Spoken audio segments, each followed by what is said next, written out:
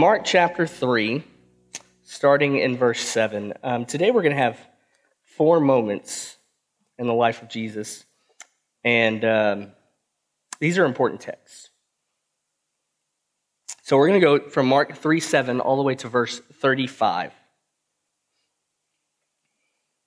It says, Jesus withdrew with his disciples to the sea, and a great crowd followed from Galilee and Judea, and Jerusalem and Idumea, and from beyond the Jordan, and from around Tyre and Sidon. When the great crowd heard all that he was doing, they came to him.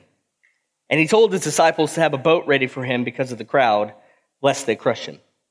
For he had healed many, so that all who had diseases passed around him to touch him. And whenever the unclean spirit saw him, he fell down before him and cried out, "You are the Son of God." And he strictly ordered them not to make them known.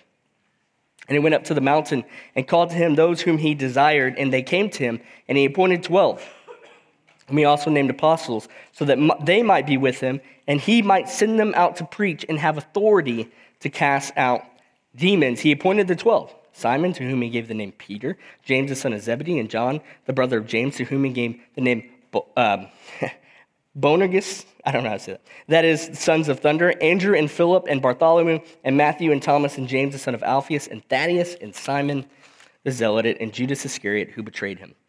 Then he went home, and the crowd gathered again so that they could not even eat. And when his family heard it, they went out to seize him, for they were saying, "He is out of his mind." And the scribes who came down from Jerusalem were saying, "He is possessed by Beelzebul, and by the prince of demons he cast out demons." And he called to them and said to them in parables, "How can Satan cast out Satan? If a kingdom is divided against itself, that kingdom cannot stand. And if a house is divided against itself, that house will not be able to stand. And if Satan has risen up against himself and is divided, he cannot stand, but is coming to an end. But no one can enter a strong man's house and plunder his goods unless he first binds the strong man. Then indeed he may plunder his house.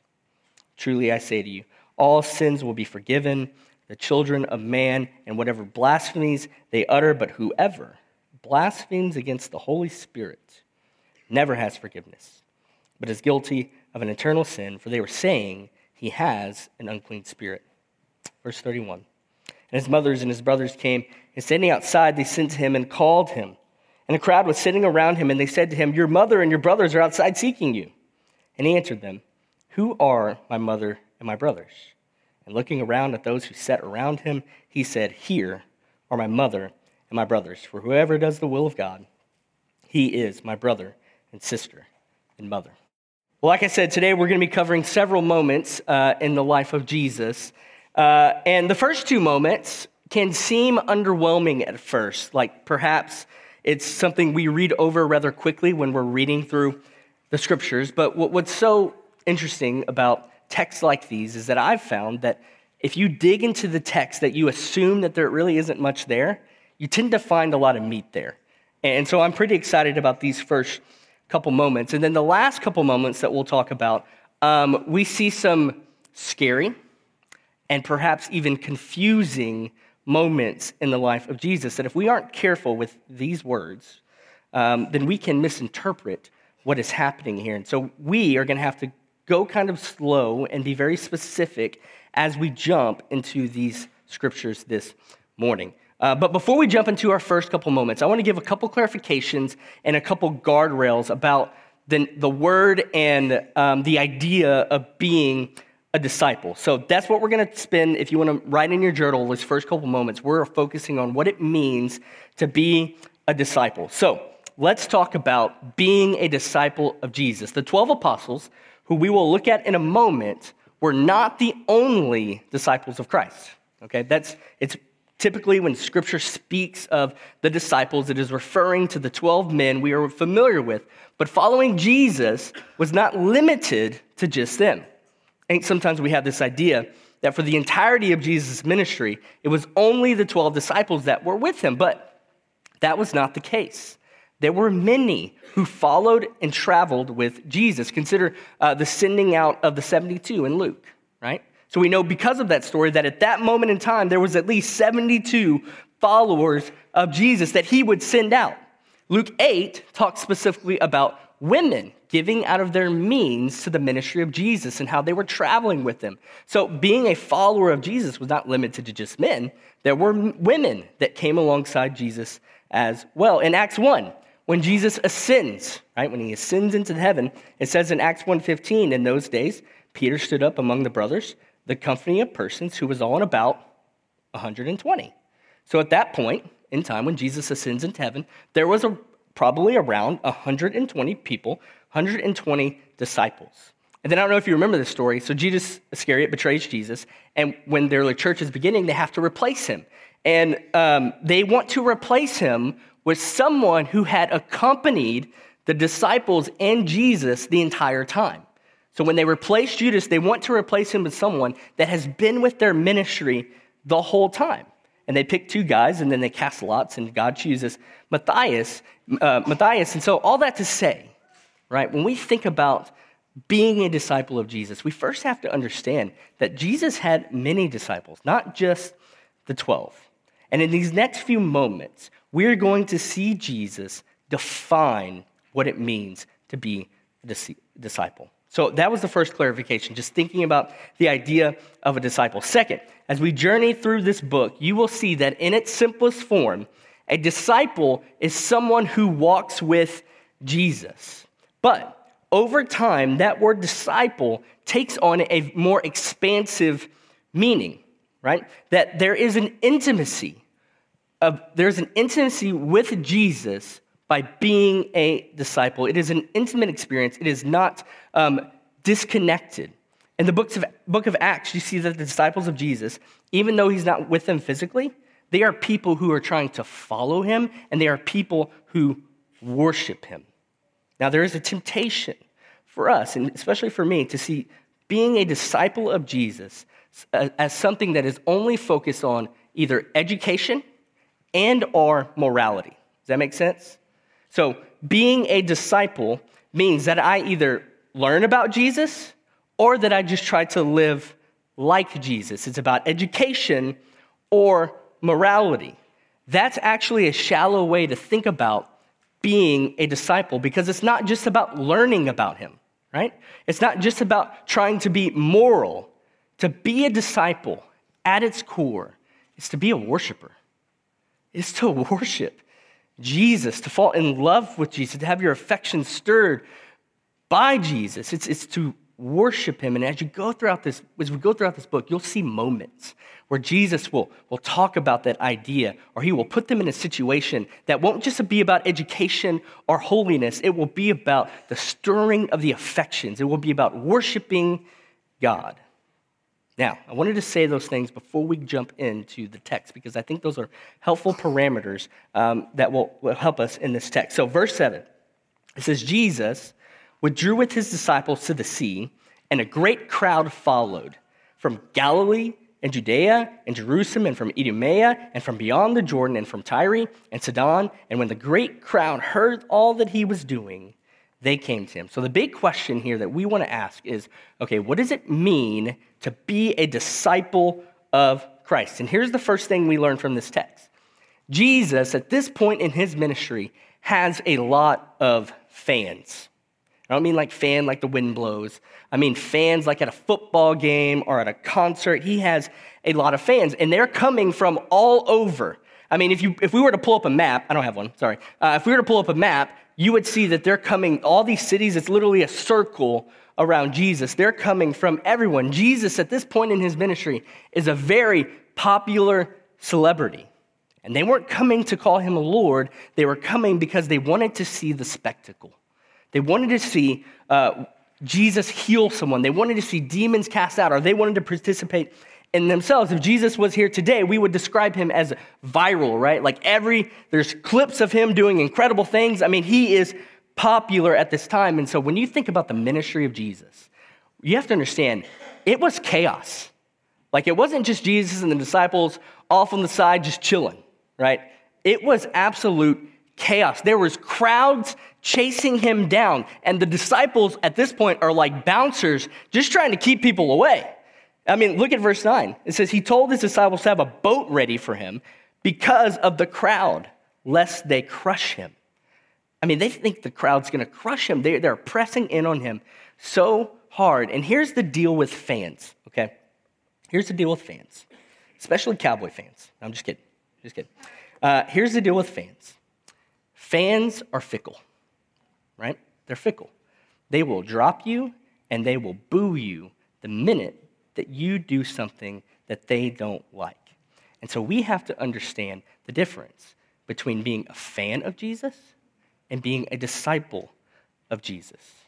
One spectates and one worships, right? One is fickle and one is faithful. And we have to be careful that as the church, we are not creating an environment that merely creates fans, that makes fans and doesn't make disciples, where you can simply and casually come and go, never get to know anyone or really be pressed about what you believe about God or what you think about the gospel. He didn't say go into all the world and make fans. He said go into all the world and make disciples. So that's the first thing. That's just a question for you to ponder. Based on how you would live your life, based on how you think about Jesus, which category would you really fall into? When suffering comes, are you a fan? Are you a disciple? It's a hard question to ask, and it may pull some things out of you that you don't want to be pulled out. And it may create some hard conversations. But that's important for us to identify. Each as individuals and as a church, are we creating fans of Jesus? Or are we creating disciples who worship Jesus? So that's the first thing. The second thing I would say about being a disciple is more than a confession. Okay? Being a disciple is more than a confession. There are some that might say that being a disciple is to confess that Jesus is Lord, that you would say and confess, hey, I believe I'm a sinner. I believe that Jesus died on the cross. I believe that he rose from the dead. And I believe that he is the Christ and he is the Son of God. And while a disciple must affirm those truths, you can believe all those things and not be a disciple. Why do I say that? Look at verse 11. Whenever the unclean spirits saw him, they fell down before him and cried out, "You are the Son of God." What are the unclean spirits doing here? They're confessing. They're confessing. A confession does not make you a disciple. A true saving confession must be more than an affirmation of truth. The unclean spirits confess the truth about Jesus, but they're not called disciple of Jesus. Why? Because there's no real love for him. In fact, there is a dread of Jesus from the unclean spirits. They have no affection for him. There is no submission to him. There is no joy found in him. So we can, on one hand, confess truths about Jesus, right? But on the other, still have a hardness of heart towards him. We can confess that he is Savior, but refuse to rest in the grace of Jesus Christ. We can confess that he is sovereign, but refuse to trust him as the sovereign one. So being a fan or a confessor is not a disciple. The third thing I would say about being a disciple is that a disciple is called by Jesus to be a disciple. Look at verse 13. And he went up to on the mountain, and he called to him those whom he desired, and they came to him, and he appointed. So to be a disciple is to be called by Jesus. It says he called to those whom he desired, and they came to them, and then he appoints them. And this is an encouragement to us. This is an encouragement to us, and it's something we should remind ourselves of often, especially when suffering comes in or doubt creeps in, when you have those weeks where you don't understand anything. And it's hard to remember that Jesus has called you. Not only has he called you, but within that he has desired you to follow him. And that there is a place for you in the following of Christ, that you can rest in that calling. And that doesn't mean that he's going to drop you. He is committed to you and he is faithful to you. Now, I want us to notice something in this text. Notice that it specifically mentions that he calls 12 of them, okay? That's not a coincidence here. 12 isn't just some random number. I don't know if you've ever asked yourself that, like, why did Jesus call 12? Why that number? Well, if you were a Jew reading this, there is one thing you would have thought of. Do you know what it is? 12 tribes of Israel. They believed, and many people believe, and I agree with them, that he is, in this moment, he is ushering forth the new Israel, reflecting back on the 12 tribes of Israel, but one that is not centered on the Torah, it's not centered on the temple, it's not centered on land, but this tribe, this new kingdom is centered on Jesus himself. If you want to belong to the new Israel, you have to be with Jesus. The last thing I would say about this moment is that Jesus gives these disciples 3 identifications of what it means to be a disciple. Now, these aren't all a disciple is. As we'll walk through the book, we'll see that. But it does give us 3 crucial pieces of being a disciple. It says in verse 14, he appointed 12, whom he named apostles, so they might be with him, and he might send them out to preach and have authority to cast out demons. So we see 3 purposes here. First, there is a relational purpose to being a disciple. A disciple is to be with Jesus. And as we walk through the book, we'll see it's about intimacy. It's personal. There's a real bond and connection with Jesus, right? And so the question we have to ask ourselves is, do I really know him? Do I really have an affection for him? Like, honestly. Do I really have my affection stirred for the glory of Christ? Do you honestly know about his affection for you? How much he desires you? How he has pursued you? How he has forgiven and freed you in so many ways? Do you really know that, and does it have an impact on your soul? It's not just that they are traveling buddies. That's not what this is. There is something deep and personal with being a disciple of Jesus. That's the first thing. The second thing is that a disciple proclaims the king in one way or another. This could be teaching formally. It could be conversation. There's many ways that you can proclaim the king, but it's clear that he calls them to proclaim his kingdom, that we are all called to be ministers of the word in some way. And lastly, there is an authority over the spiritual world that is given to a disciple of Jesus. So let me take a second here, because most Westerners have a hard time grasping this concept of the spiritual world. We have made Satan a silly little cartoon character, and we don't really know how to think about angels and demons, spiritual warfare. But we have, if I could just say it clearly, there is an enemy that wants to attack, confuse, and blind us from the glory of Christ, from the gospel.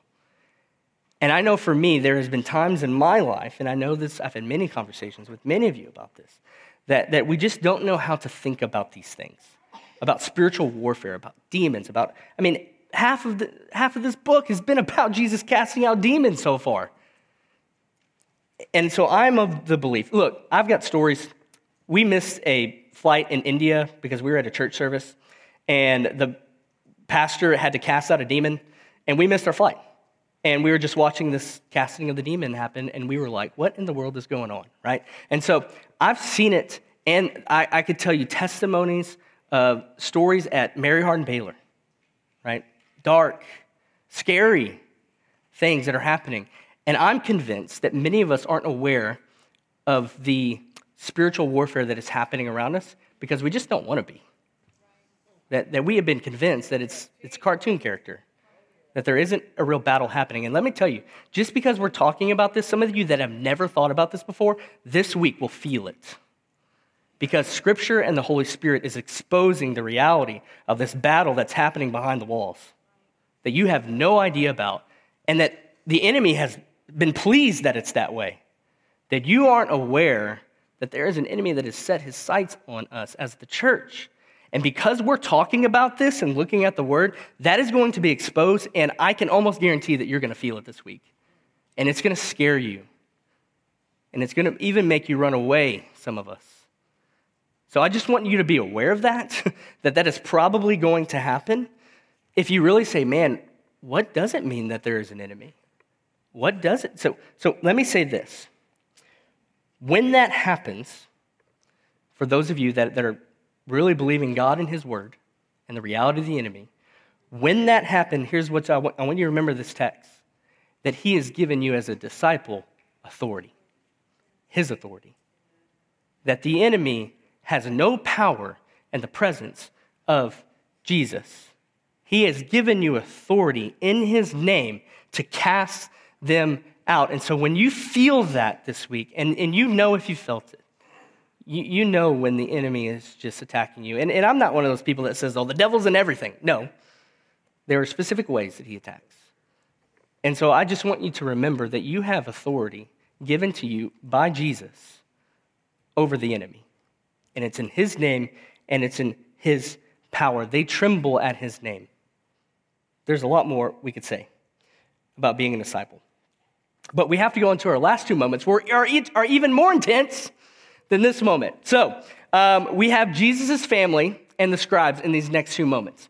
And they both agree something's wrong with Jesus, okay? There's something happening here. So we're going to take them one at a time.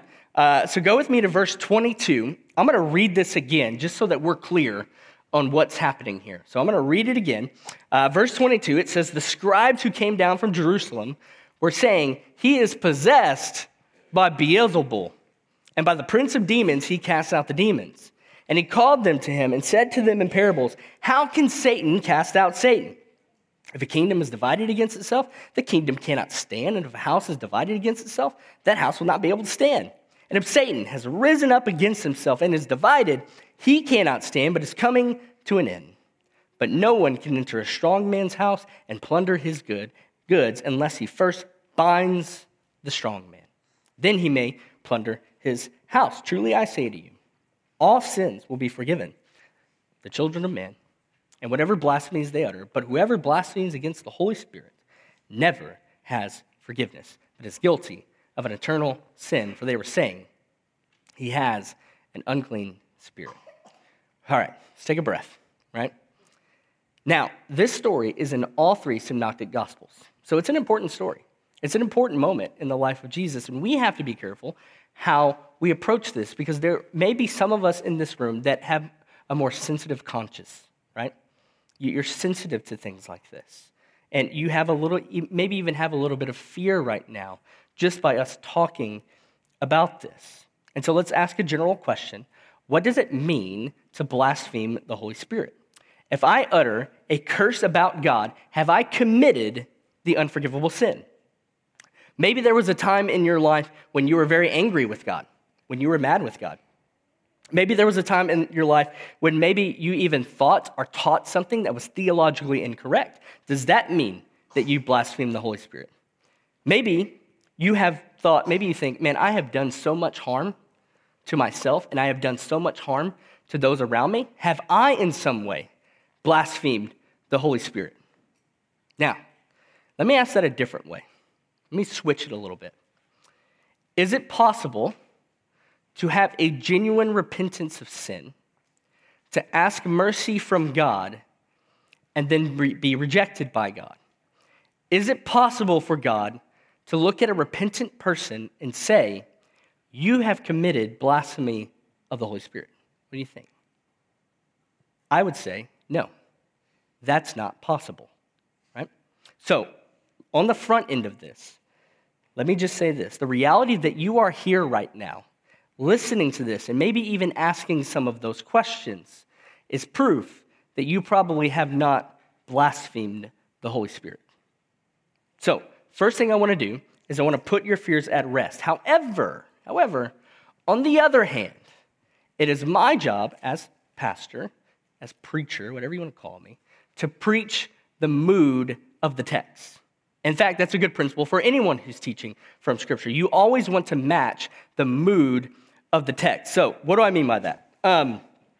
If I took Psalm 23, the Lord is my shepherd, he lies me down by green pastures, you know that psalm? It's a song about the rest and the comfort of God and the glory of God. If I took that psalm and I just started yelling at you, right? And I said, have you allowed the Lord to be your shepherd? You haven't? What's wrong with you? Right? And if I just went, oh, you don't let him lie you down in green pastures? Oh, do you hate the grass? right? If I just started berating you about the Lord being your shepherd, if I say, oh, you don't look forward to dwelling in his house forever, what's your problem, right? Would that be weird? Yeah, that would be weird, right? Because I'm not matching the mood of the text. It's about the comfort and the rest of God. So it would be just as bad if I took a text of warning like this and I just treated it as education, right? Because there is a warning here that we have to look out for, that we have to be aware of. So while on one hand, I do want to assure you to not have fear, on the other, I do want to match the mood of this text and give the warning as Jesus gives the warning, because I think that's right. So pray for me as I step on the balance beam here for a second. So here's what I want to do. First, I want to clear up some confusion about this text. It has been widely misunderstood and even weaponized in some circles. And I do want to explain why I think it's highly unlikely that anyone in this room has blasphemed the Holy Spirit. Not impossible, because there is a warning here. But then I do want to preach that warning and tell you what that warning is about. So let me give you some context. In verse 22, some scribes come to Jesus. And remember, last week we saw that they are no longer investigating Jesus, but they're what? They're accusing him, right? They're going after Jesus. They're looking for ways to accuse him. So they come to Jesus, and they are saying to themselves, hey, he is possessed by Beelzebul. Now, what is Beelzebul? Okay. Beelzebul was one of the Canaanite gods. You may be more familiar with the name Baal, B-A-A-L, from the Old Testament, right? You see these names combined in the Old Testament. So, for example, 2 Kings 1:2.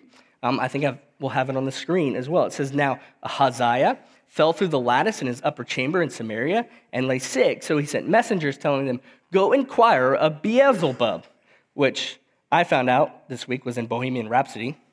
Didn't even know that. But Beelzebub, the god of Ekron, whether I recover from this sickness. Now, over time, it just becomes another name for Satan.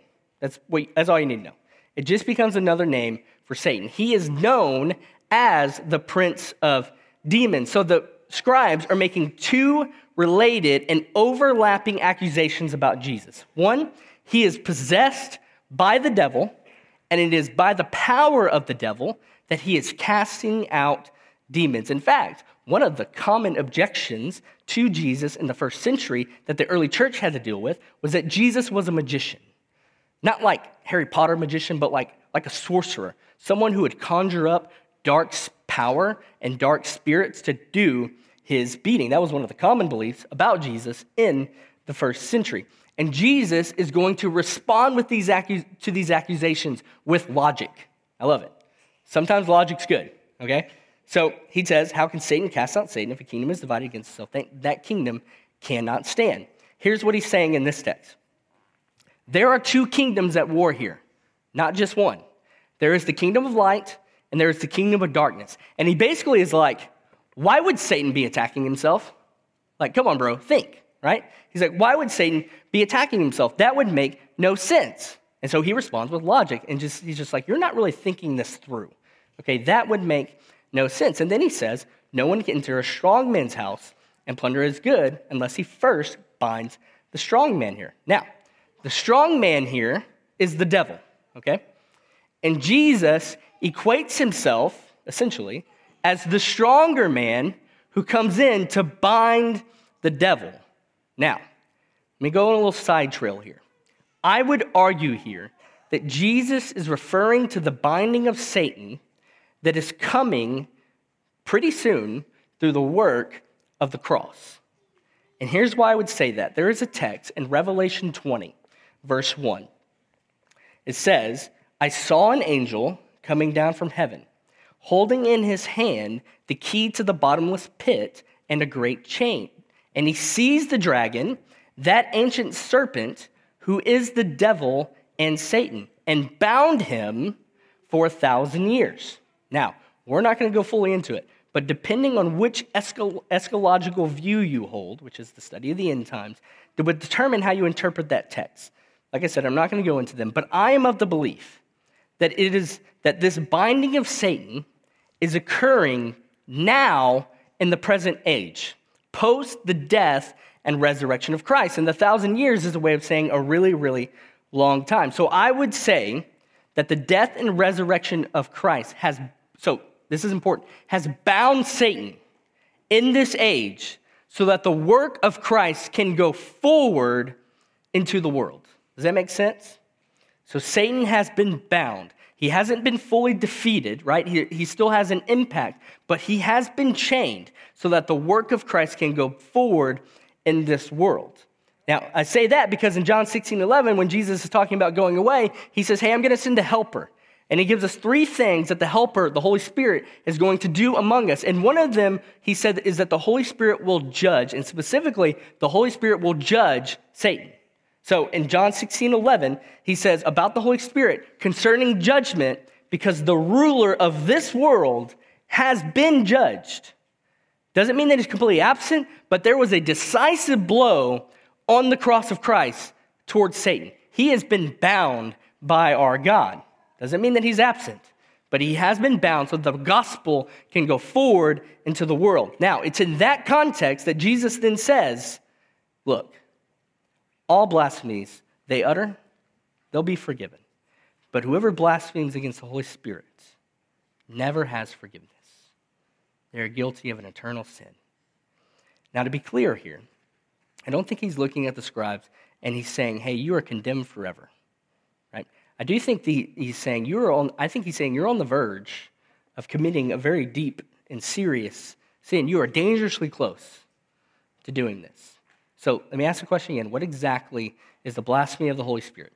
It's actually much simpler than we think. Verse 30 gives some helpful context here. He says, for they were saying he has an unclean spirit. So they were claiming that Jesus was working by the power of the devil. So in its most narrow and historical terms, the blasphemy of the Holy Spirit is to attribute the spirit-empowered work of Jesus to Satan.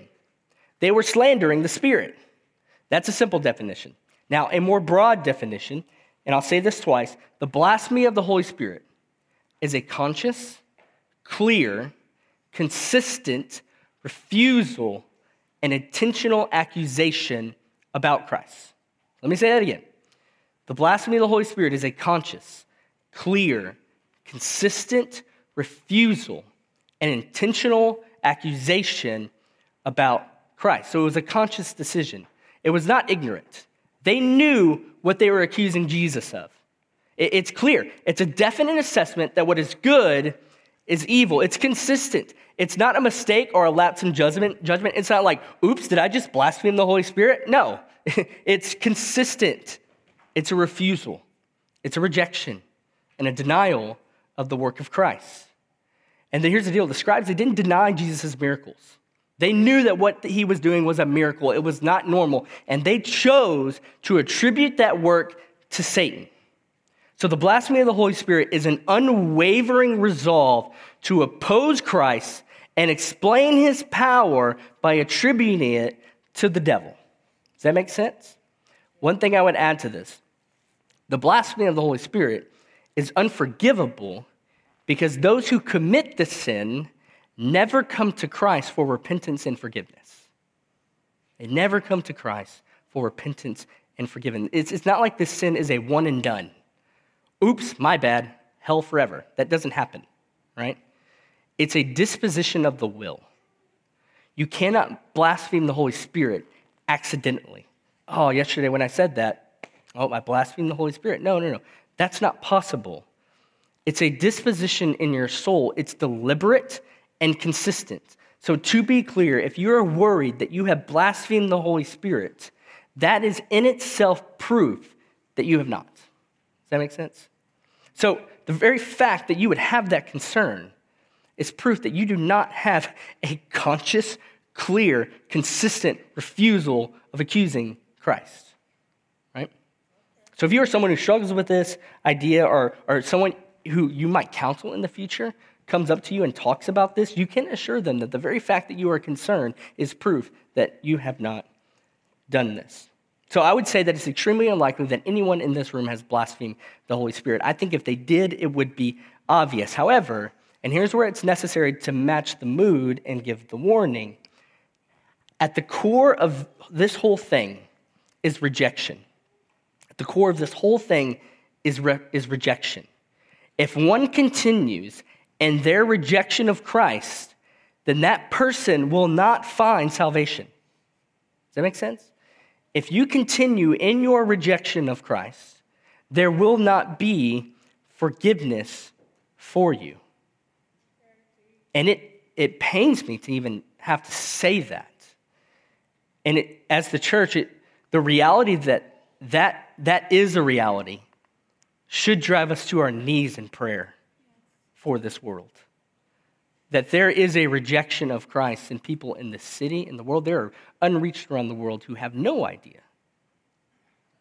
And we as the church must pray and be worshipers of Christ in this world as disciples, because there are many who will continue and continue and continue to reject Christ, which means that at the end of all things, there will be judgment for them. There will be judgment for all of us. But for those who come to Christ, there is the blood of Christ that covers us, and there is justice done there. But for those who continue to reject Christ, his blood is not for them. And so this must matter to us as the church. This has to matter. We have to care. It can't be casual playing games here. There is a world that desperately needs the blood of Christ, and they need to know him. And we as the church have been called to go as disciples into that world. Let me talk about our last moment real quick. Jesus' family thinks he's crazy.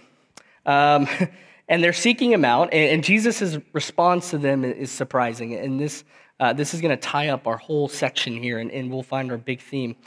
But let me just read it, verse 31. It says, his mothers and his brothers came, and standing outside, they sent to him and called him. And a crowd was sitting around him, and they said to him, your mother and your brothers are outside seeking you. And he answered them, who are my mothers and brothers? And looking about at those who sat around him, he said, here are my mother and my brothers. For whoever does the will of God, he is my mother and brother and sister.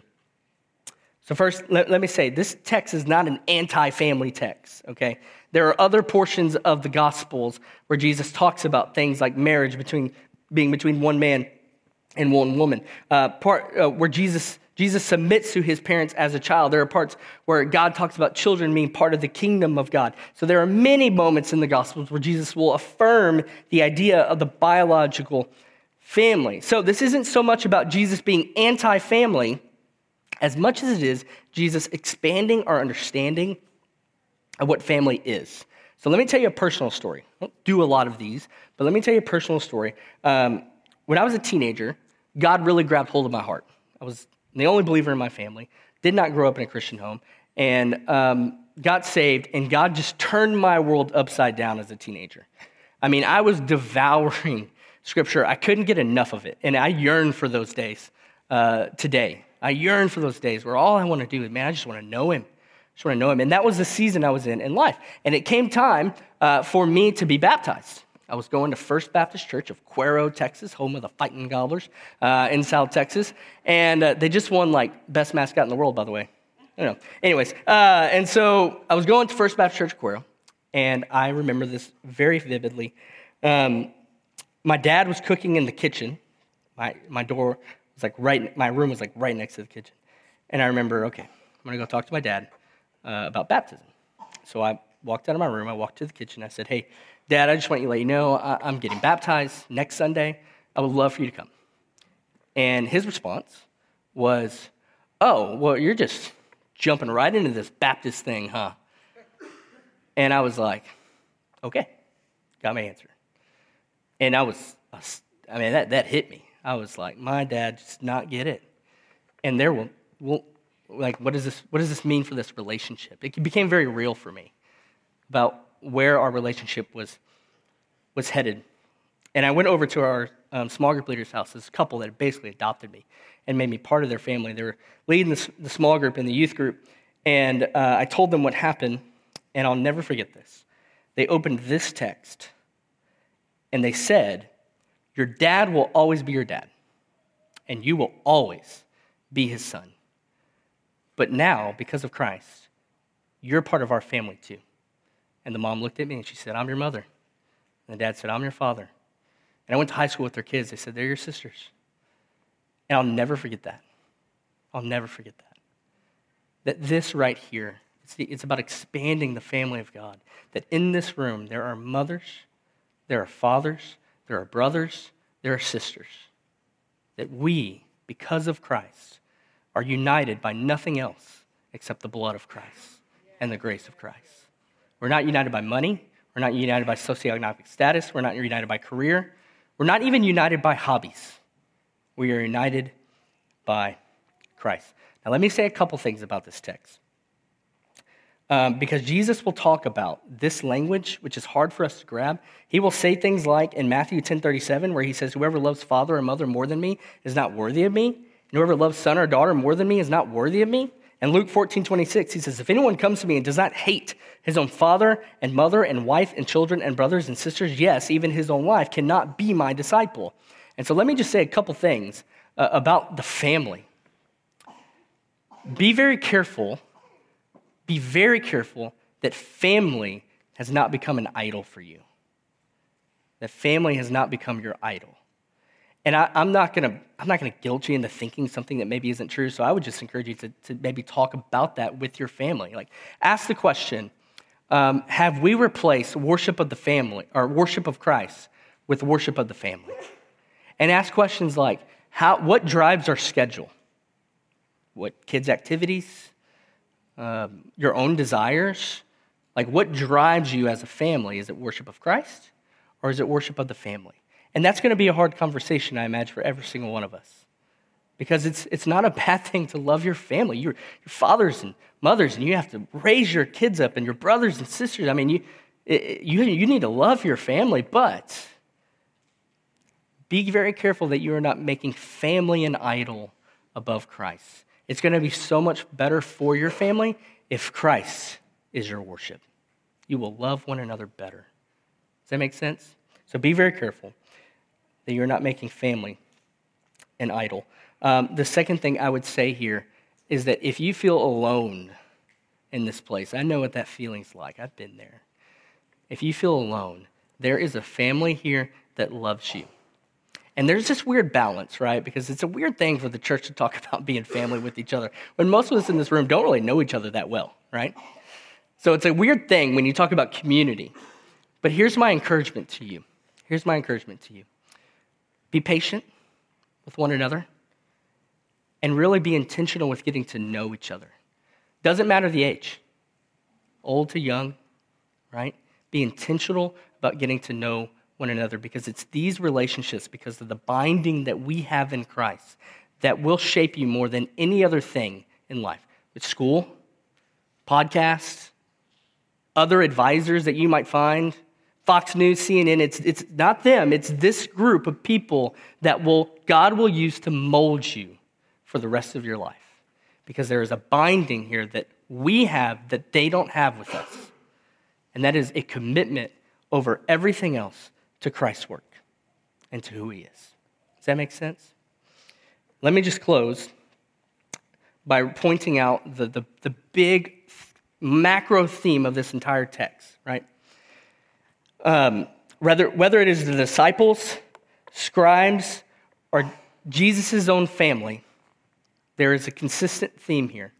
Jesus is saying, if you want to find the purpose of life, it is in complete devotion and surrender to me.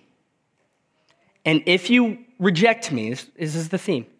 If you reject me, you have to know that at the end of all things, I will reject you. But if you'll come to me, you'll see my desire for you, my pursuit of you. If you'll come to me, you will find a place that you belong. Fathers, brothers, mothers, sisters. You will find why I have created you. I think that's the point of this text. So I hope that we will think on those things and let God work on those things as we worship in a second, as we go to home group this week. We will consider what it means to be part of the family of God and to be fully surrendered to God.